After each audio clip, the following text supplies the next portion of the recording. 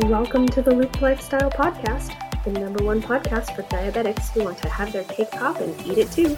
I'm your mentor, Stephanie Johnson. This podcast is recorded live on Instagram. We cover health, wealth, and relationships, the blueprint for transforming your life. So grab a pen and paper, take some notes. I hope you find some value in the information I'm sharing. Let's get into it.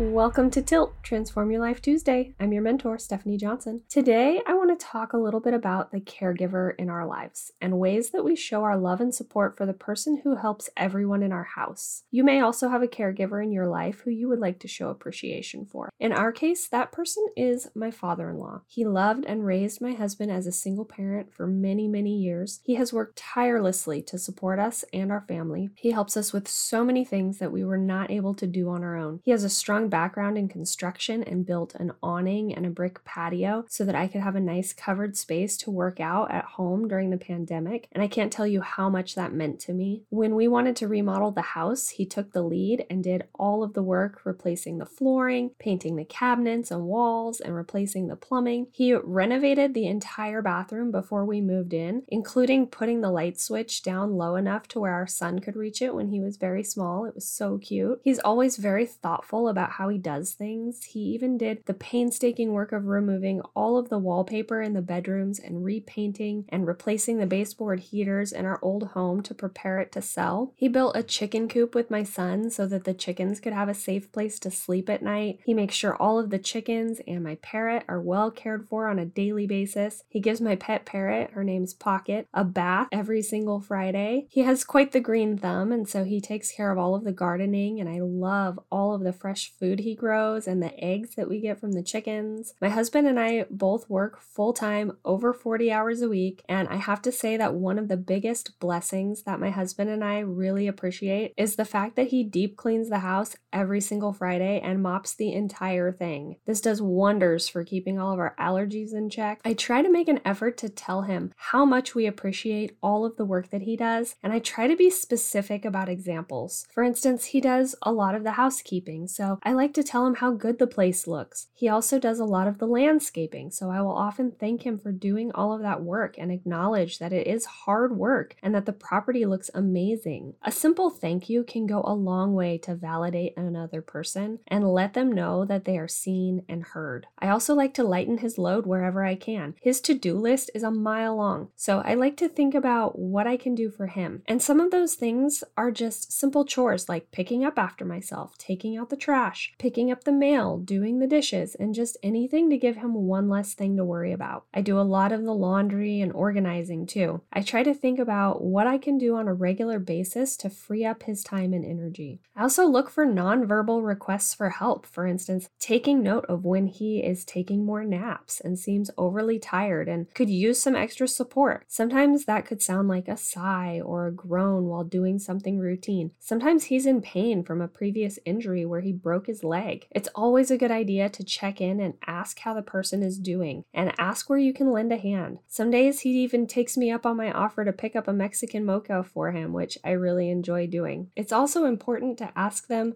what they want. This is the blueprint for building love maps, but it's an easy thing to miss, especially if you're used to showing fondness and admiration as a surprise. I like to talk about what he wants and what he feels would be helpful. That way I know exactly what he needs, and then the risk of disappointing him is lowered because I remove the guesswork. My father-in-law lovingly and selflessly allowed us to live in his home for the past 8 years, so we made sure to include him in all of our plans when it came time for us to find a new home and to move. It was important for us to include him in the planning of our future. It was important to us to know what he would feel like in the future and what he wanted beyond the day-to-day chores. We wanted to know what his long-term dream was, what he still wanted to accomplish, and then see what role we could play to help him get there. We are thankful that we have the means to fund the things that he wants to try and provide for him financially so he could retire early. It's all about being an integral part of making life dreams come true. You can do so much for the person who has built a life going above and beyond for others by thinking about creative, personalized ways that you can show your appreciation for the caretaker in your life. Thank you so much for joining me on this episode of Tilt, Transform Your Life Tuesday. I really appreciate appreciate you. I hope you have the best day of your entire life. As always, the link for mentoring is in my bio on Instagram at the_cranky_panky.